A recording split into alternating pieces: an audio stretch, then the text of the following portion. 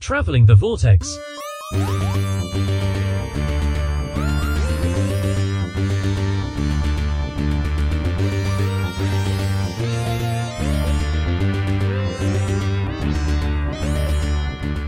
We've joined the Doctor as he degenerates through the vortex and arrives at episode 549. Or is that 48? I'm Keith. I'm Sean. I'm Glenn. How's it going? He caught me up for a second because I was like, oh, wait a minute. Do we have the wrong one? But that was very clever. I like that. The episode's degenerating. Yeah, I like that. Now it's 547. Uh-oh. How far back are we going to go? I don't know. Well, he only went back 3, so maybe we shouldn't. Or maybe 4. I guess it was 4. Maybe 5. Yeah. 546. A little unclear. It is a little unclear, but it is happening during the Time War, so I assumed it was either 8. He started with 8 or war, so. All right, well, did you guys do anything this week? Anything exciting? Watch anything? Read anything?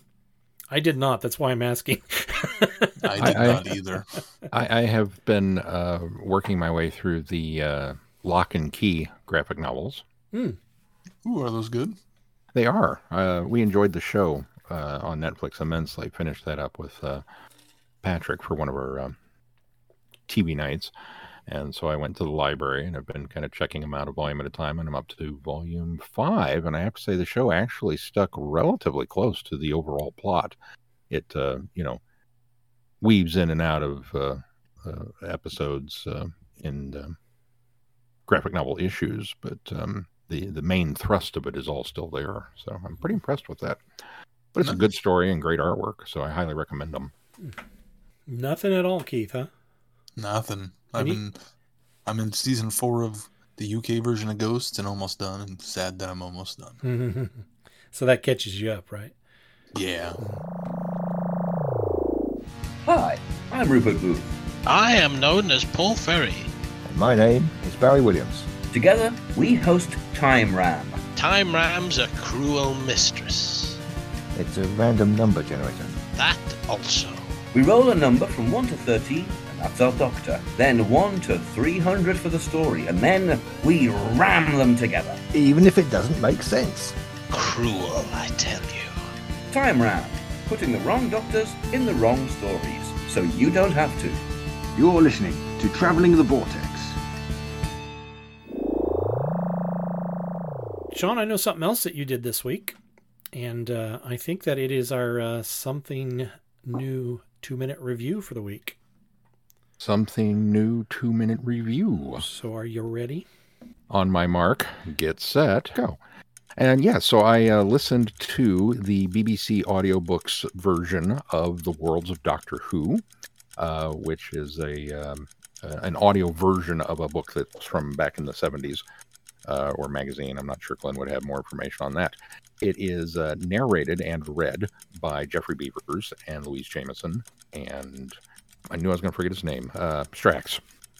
Dan Starkey. Dan Starkey, thank you. And essentially it's just them reading the book.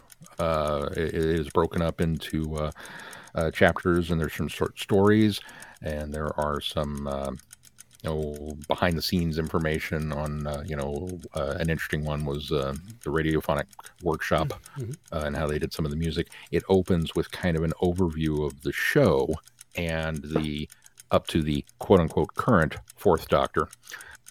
And then all of the adventure serials that take place are with the 4th Doctor, Sarah Jane, and Harry, which was really kind of a nice. I've missed this era, so it was kind of cool to get back into it. Dan Starkey, while he doesn't do a good Tom Baker impression, he does have the rhythm and the cadence and the kind of mannerisms in his speech patterns down.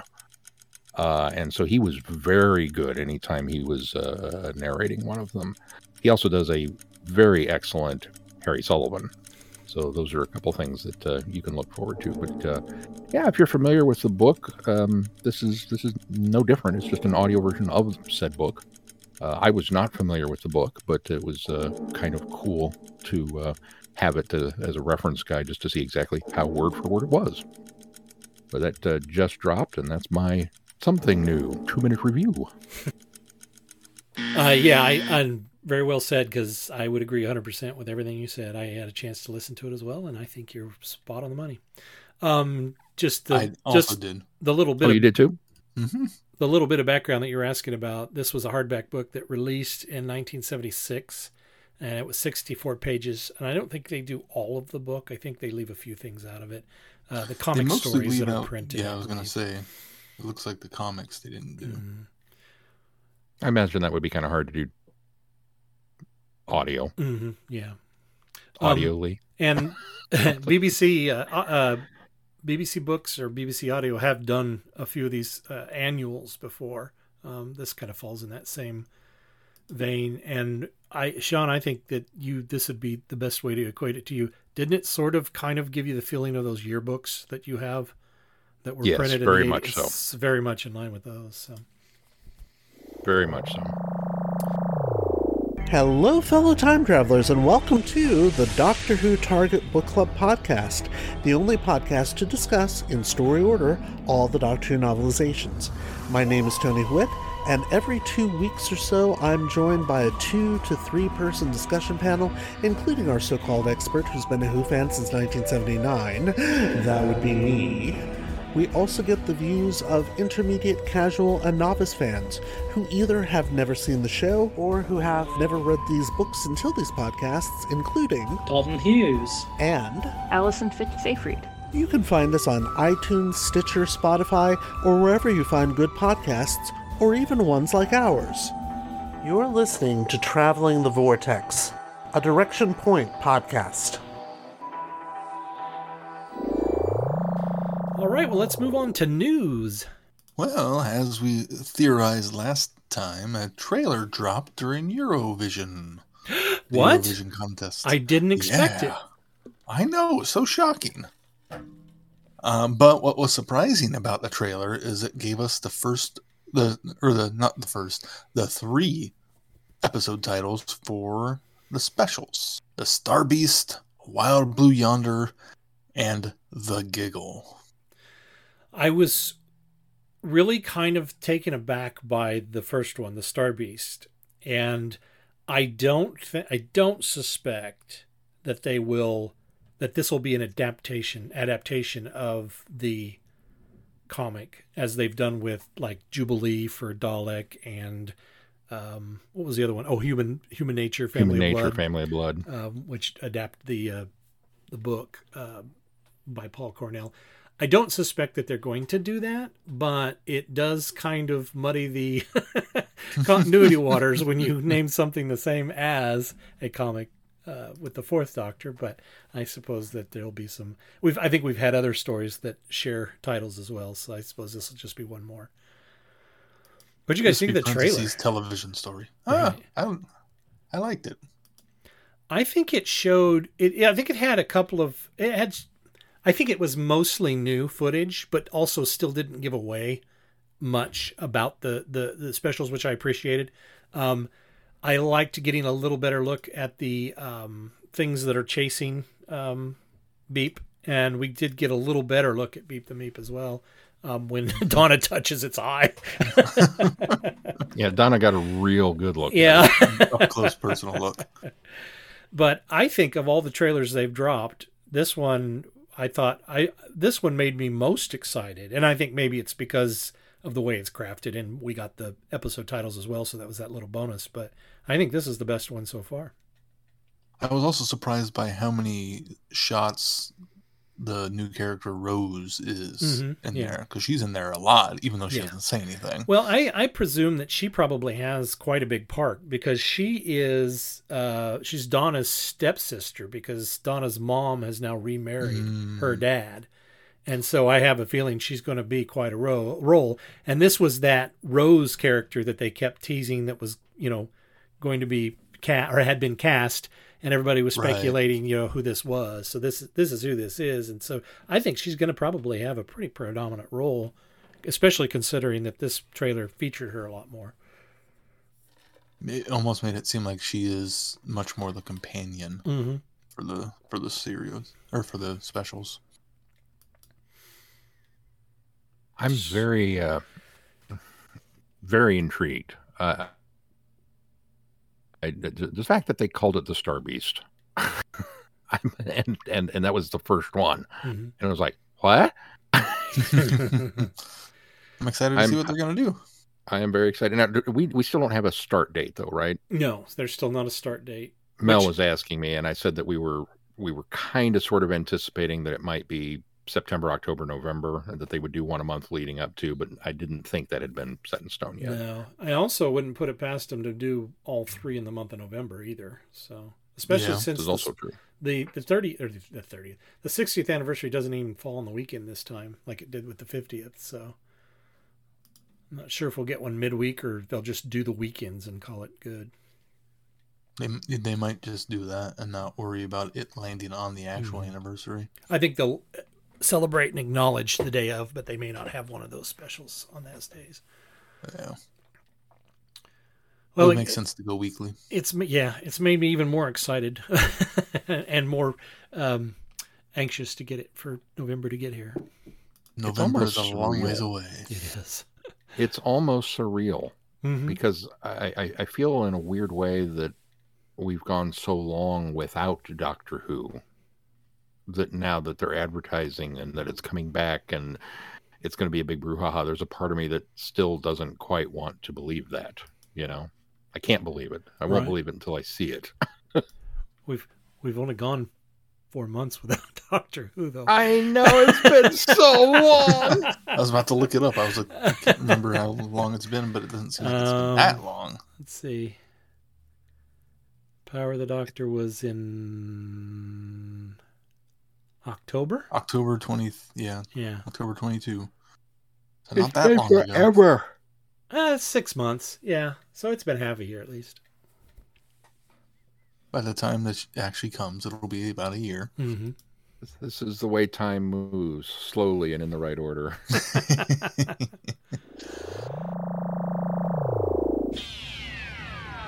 You are invited on an adventure across all of time and space, in a completely random order. It's the Police Box in the Junkyard podcast. Jump in the TARDIS with your hosts, Eric Gulbranson, Asad Kheshki, and Matthew Kressel. Explore Doctor Who TV stories, audio adventures, and books, both novels and non-fiction. The Police Box in the Junkyard podcast. It's the entire Whoniverse on shuffle. The Police Box in the Junkyard podcast is a member of the Direction Point Network and is available about once a month wherever you find your podcasts. You are listening to Traveling the Vortex. All right, well, should we move on to a review? We are starting another 60th anniversary year special. Big Finish has opted to celebrate the year with a series called Once and Future, and they have released their first one in that series, and I think it's 8 parts? 9 parts? I can't remember. It actually goes into next year. But anyway, this is the first one, and it's called Past Lives. The Time War. The Doctor has been injured and brought to a Time Lord field hospital. His body glows with energy, but this is no regeneration into a future form. Instead, the Doctor's past faces begin to appear as he flits haphazardly between incarnations. Staggering to his TARDIS, the Doctor sets out to solve the mystery of his degeneration. Who has done this to him? How and why? From the Earth to the stars, across an array of familiar times and places, he follows clues to retrace his steps, encountering old friends and enemies along the way. Tumbling through his lives, the Doctor must stop his degeneration before he loses himself completely. I'll give it a dun-dun-dun. I completely enjoyed this story. Yeah, I give it a dun-dun-dun also. I think that there's not a lot of depth to it, and I think going into it, I sort of wondered if it would be or wouldn't be, especially since they're pulling this out so long. In the past, they did Light at the End was their 50th anniversary one, which was the big box set that all sort of came together, and it sort of had this major epic feel to it. You know what I mean? Like this kind of weight that they had put all of this together. And I think you're thinking of Legacy of Time. No, Legacy of Time was Big Finish's Oh no, I may have them backwards, don't I? Yeah. Yeah. Well, Legacy of Time was the most recent big thing they did. That was a whole box set, and then Light at the previous End. one Light at the End was just one story, wasn't it? It was their 50. Well, I think it was it was a box set. 50th, but it was a box set, but wasn't it like 4 parts? I mean, it all came out together, but I seem to think I want to say it was like a. I mean, yes, it came out as one solid release, but I want to say it was a 3 or 4 hour. 2 parts. Yeah. Okay. Well, yeah, 2 parts. 2 parts, so probably 2 hours for each part. Yeah, something like that. Well, regardless, it was meaty. And then same thing with, as you said, what was the Legacy of Time? Legacy of Time, which that was the one that had Big Finish's anniversary. Yeah. I think 25th or 30th. It must have been the 25th. Yeah, that sounds right. And so that one too, had sort of this epic feel to it. And this one, and I think it's probably because they're pacing it out over how many ever they're doing. I can't remember what they said there was ultimately going to be, but I think that I went into it thinking that this was going to be like this happens and then there's this big cliffhanger, which there sort of is, but this story itself is really sort of a fun Fourth Doctor romp as well. And it's only an hour, I think was the total runtime on it. Mm-hmm. 8. There are going to be 8 of them. And I kind of like the idea of this not actually being the Fourth Doctor, as we've kind of accepted with the 14th Doctor that this is another incarnation, regardless of the fact that we're seeing the 10th Doctor's face. This is a different incarnation of the Doctor. Presumably, if you count this as a quote-unquote degeneration where he's actually stepping back through lives, then yes, this is essentially the Fourth Doctor. But in my mind, it also, since he stepped back from the 7th Doctor on back, I kind of felt like this started as the 8th Doctor, and this is almost like the 8th incarnation that's going to be running around as these, as his past selves, obviously being portrayed by the actors that are still with us, and presumably Stephen Noonan, who did the first Doctor in this, and Michael Troughton, who did the second Doctor voice. But it kind of caught me by surprise because it's just really this light, kind of fun story, especially when the monk shows up. The meddling monk we've always liked because when he shows up, there's a bit of levity there. They're always kind of a lighter story. You're going to get a little bit of humor out of the monk.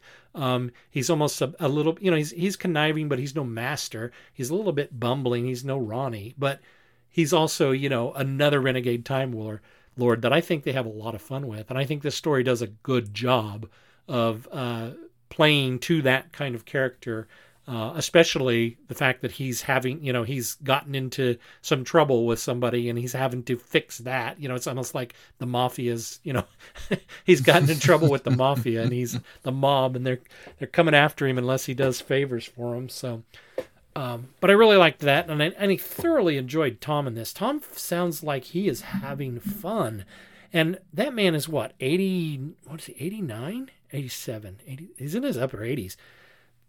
That man, he has so much energy when he does these recordings, and it amazes me that somebody at that age, and I'm glad that he can, but it's amazing that somebody at that age can put that much energy into that character, and I think that shows that he really loves playing that part so much.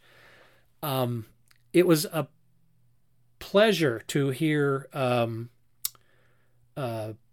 Kate and Osgood in this. I thought they were well played, although doing their own thing and being very unit-like. It almost was more of a recalling of the Brigadier, kind of, yeah, you don't tell me what I'm going to do. I'm in charge here. So I kind of liked that, although they sort of get themselves in trouble and kind of almost muck things up. And then Sadie Miller as Sarah Jane, wonderful job. If her tone isn't quite there, her cadence and her energy is, and I think that she is feeling this is my first experience with her playing Sarah Jane. But and for anybody that doesn't know, Sadie Miller is Elizabeth Sladen's daughter, and so just to hear her, I really, by this probably third or fourth line she had, I completely bought into the fact that it was Sarah Jane in this story. I echo a lot of what you said. I like the idea of the degeneration. I think it's really cool, and I also got the impression that this is the 8th Doctor, even though he's wearing the 4th Doctor's face. Like he even almost seems to have the memories of everything that's happened. So it's not like a true degeneration where his mind has gone back too. It's just physically he's gone back, which I think is a cool idea. And while there doesn't seem to be a great imminent threat to it, it's a nice mechanism to give us the different incarnations without having it be a multi-Doctor story. Exactly. Yeah. I like Kate and Osgood's involvement and the fact that it where it is set in their timeline, it appears that it gives them it gives Osgood the reason why she's wearing a scarf. And when we see her in Day of the Doctor, because in theory this is set before that. The monk played by Rufus Hound is absolutely delightful again. Yeah. I know we'd heard him as the monk before, but he does such he puts so much into it and has so much energy and so much fun recording it. And it fits the monk's character so well that this is probably my favorite incarnation of the monk. He is just so much fun to listen to. I think what he's going through and what he's doing, I think is kind of an interesting, like you said, mob-esque. He's got to get out of trouble, and I enjoyed that aspect because it was also all perfectly in line with the monk of what kind of shenanigans he would get into. There were times when Sadie Miller I thought sounded like Sarah Jane, but there were a lot of times when I didn't think she did. I thought she had great energy and almost maybe too much energy. And I thought sometimes she sounded more like Nyssa than Sarah Jane. I don't know if it's an accent thing or the crispness of her voice, because Sarah almost has kind of a little raspier voice, I think, thinking back to how she used to talk. I don't know, there's just something about the way she performed. Her delivery just didn't land perfectly as Sarah Jane. I often had to remind myself that it was Sarah Jane, not just some random woman that was along for the ride. I concur a lot with what Glenn said, and a lot more with what Keith said.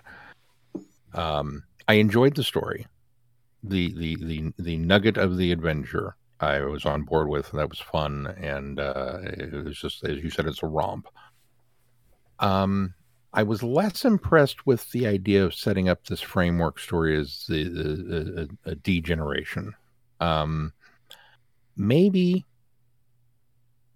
I always hope for a multi-Doctor story, and then when I don't get it, I'm ultimately disappointed. So maybe it's just simply my expectations are set inappropriately.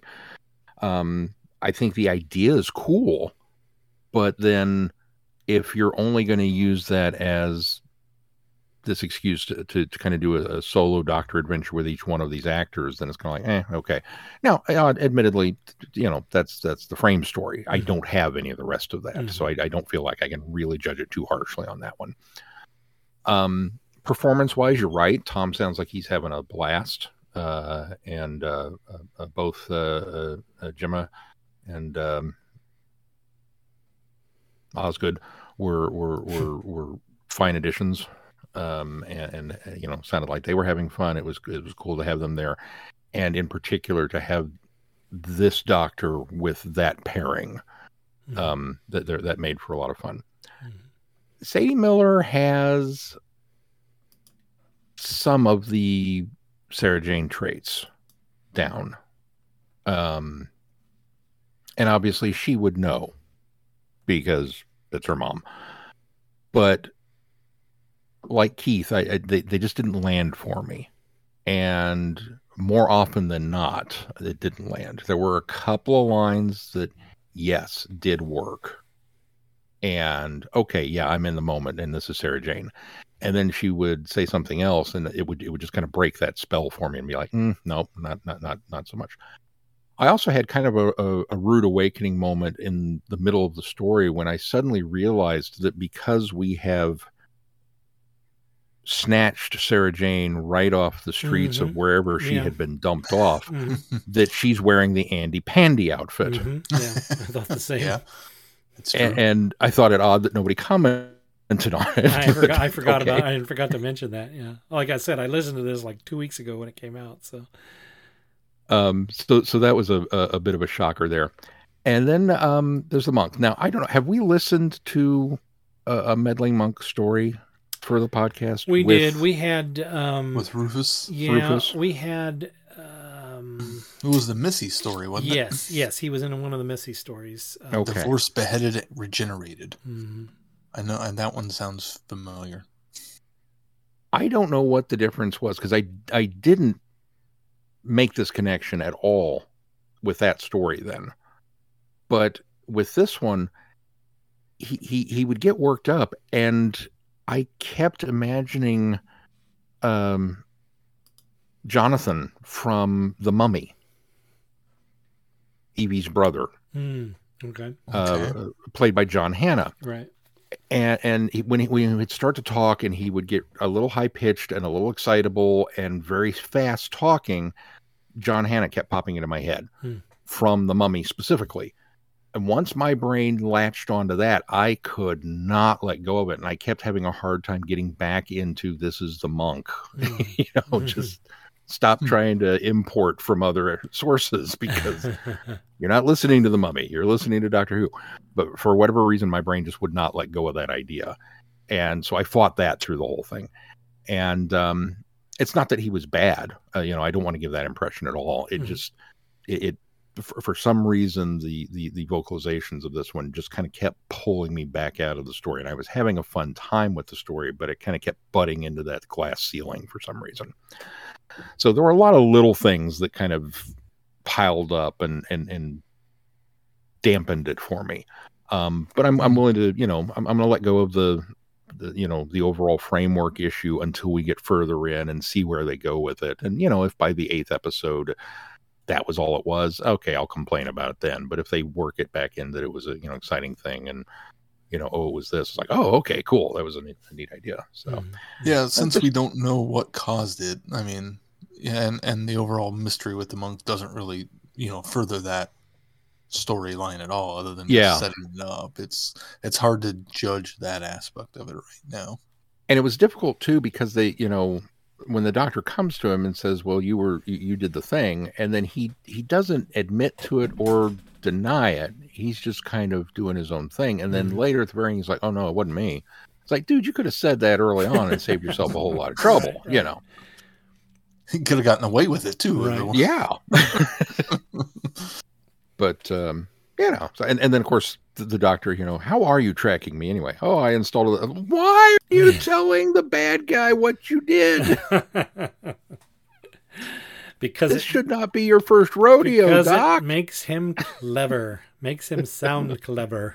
And he likes showing off. He does like showing off. Well, I think having the Fourth Doctor and this incarnation of I almost said Master, the monk together, I think is a great pairing. They both are such over-the-top characters, so large that the way they butt heads is really enjoyable to listen to. Mm-hmm. That's true, yes. And I never had a John Hannah thought in my head on this. Of course, I more heard, the Sam Swift from when Rufus was in The Woman Who Lived. I mean, so it's right on TV. Yeah.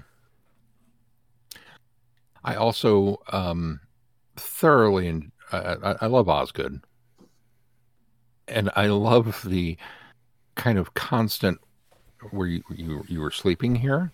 We're gonna have to talk about your work life balance here, and then occasionally I take work home with me, and it was like, oh god, And What then was- her apartment. Oh, she's got a mural on the wall.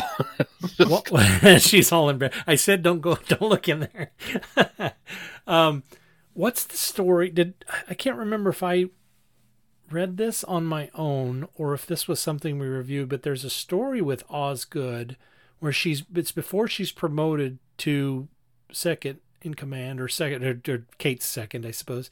And she's working in the Black Archive, and in that, I think that the one of the Sontaran suits is being stored down there, and whatever the guy from the Sontaran experiment, it like his essence or energy becomes. And this isn't ringing any bells with anybody. That sounds familiar. Maybe I read it myself. I can't remember. But anyway, it sort of made it was in mind too when she said that she stays at work all the time. I recalled back to that because I think there's a part in there where she talks about how very often she'd get so involved in what she was doing that she would just sleep there in her office. So for the girl who has everything. That's the one. Yeah. It's in that Wintertime Paradox. Oh, right. Yes. Oh, Okay. yeah. Yeah. Now that sounds like an Osgood line. I forgot about that. Yeah. But yeah, back to you guys were talking about the monk. I think that most, I don't think, do this, but I think Rufus Hound is sort of trying to put some Peter Buttersworth into it as well. Because I think he puts his own stamp on it, but I don't see a broad leap between the two. And I know we've had an incarnation between the Butterworth monk and this monk, which was a female actually. But there's not a large leap between the two. They all, in fact, I think personality-wise, they could be pretty much the same, although the Doctor, personality-wise, is quite different each time.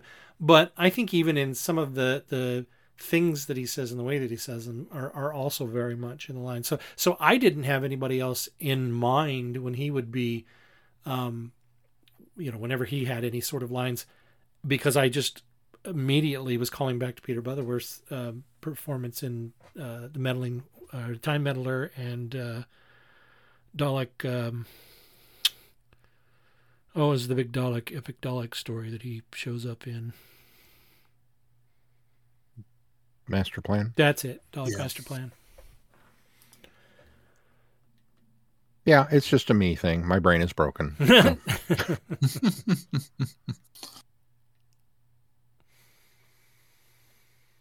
To your point about a multi-Doctor story too, I know where you're coming from, and I almost wonder if when we get to, whether it be the Coda, which by the way I was looking at this, like that Coda is like next year. It's like a whole year away, but maybe even in the Union, which is the 7th story this year that's supposed to drop in late October, I wonder if that will be a big culmination and we will get our multi-Doctor story at that point.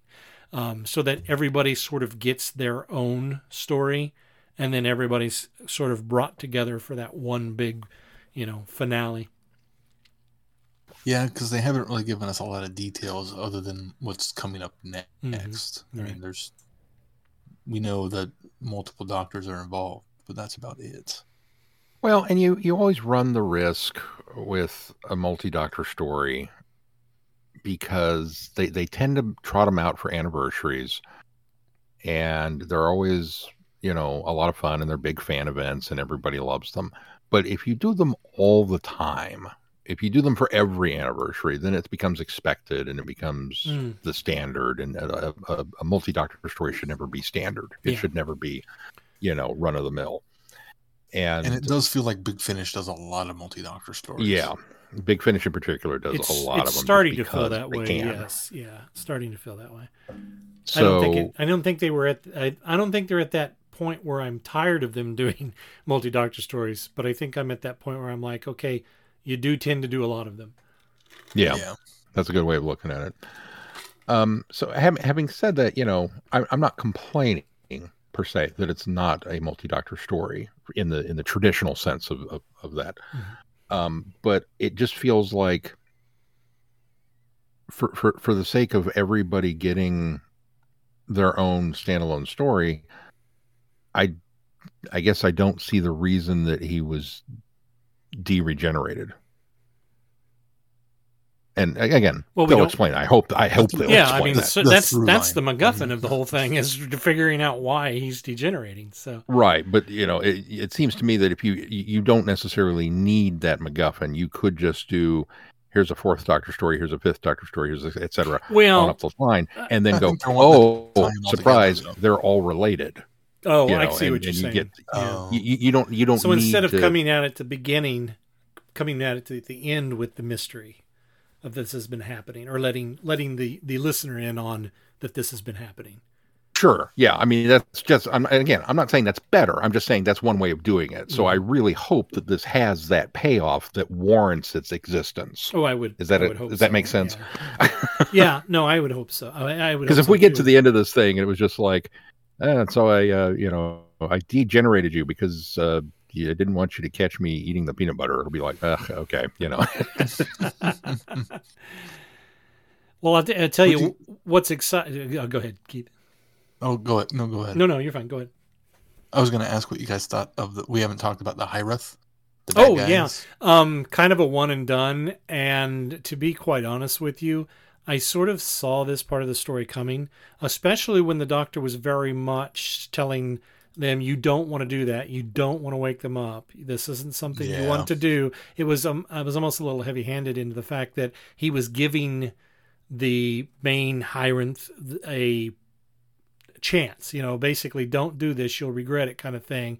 And so in doing so, I thought, okay, this is going to be one of these things where the Doctor already knows it's futile, and that these things are going to go. These are going to, it's not going to work out for him. So I quite liked the race themselves, and the idea that these ancient warriors, and the fact that he charged even though he could barely lift his weapon, and died because he had a heart attack from trying to pick it up. It's like, okay, this is some hardcore. This is like Klingons ramped up to the. Okay, cool. I agree with you. I think it's a one and done. I don't think we'll ever bother seeing them come back. And yes, the end of it was pretty well, this is going to end badly for you. Well, I sort of think we could see them come back if we see that adventure with Sarah Jane and the Fourth Doctor, because they had encountered them before. Or they say that was one of the things I liked about it, was the fact that there was this monsters or alien enemies from a previous story that we didn't get to see. Yeah. And how it tied into everything. And while we didn't get a lot of details on it, we got just enough to kind of understand what happened and how it went, and picking up from it. It was a nice little, I thought it was a nice way to approach it instead of having brand new enemies. And going one step further with that, the fact that the Doctor and Sarah Jane are like, oh yeah, well, we did this thing. And Kate and Osgood are freaking out because it's not in the records. Yeah. Right. Because now we have to call into question everything. What else don't we know?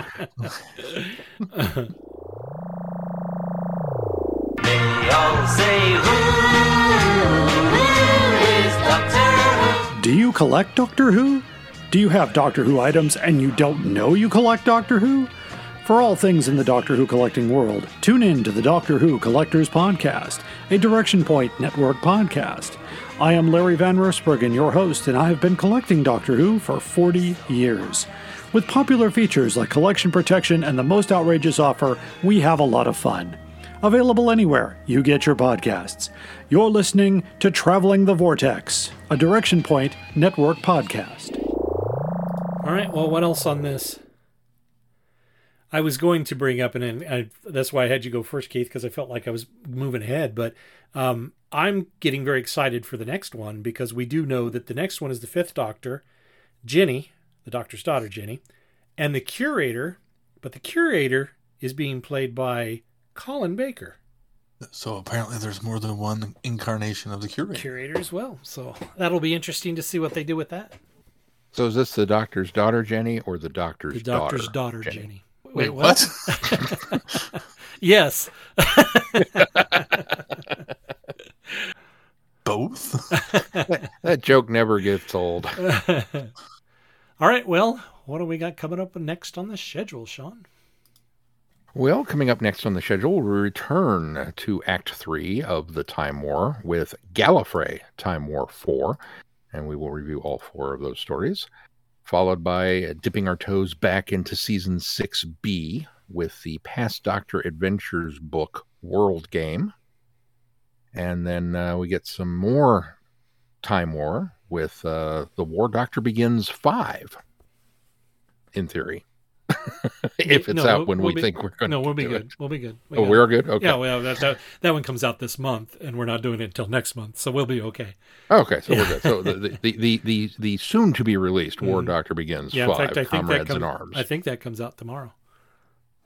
Or this week. And then we go back to the 60th anniversary tie-ins with some more comic goodness with Time Slip and The Star Beast, along with the comic strip adaptations, Doctor Who and The Star Beast from Big Finish. So much more to look forward to. Lots of fun stuff coming up. I guess we should have mentioned, we talked about it before we started recording, but it was kind of ironic how Once and Future is actually taking place during the Time War as we're going through our Time War stories. So we just can't get away from it, guys. We really can't. Even on weeks when we're not doing the Time War, we're doing the Time War. It's everywhere. Of course, you can find us at our website, travelingthevortex.com. If you get any value out of this podcast, why not put some value back into it? You can do that by clicking on our Patreon link and consider supporting us. And when you become a patron of the podcast, you unlock more audios and specials from us. You could just give us $1 a month, just $1 a month. We'd love to have more, but just even $1 a month helps us keep the lights on here at Traveling the Vortex. Also, please consider giving us a 5-star rating wherever you subscribe to this podcast. Anything else we need to touch on before we close this one, fellas? If not, until next time, I'm Glenn. I'm Sean. I'm Keith. Cheers. Good night, everybody. Be seeing ya, and thanks for listening. You have been listening to Traveling the Vortex. Doctor Who and all of its associated programs are owned and trademarked by the BBC. No infringement is intended or implied. Direction point! Direction point! A Doctor Who podcast network.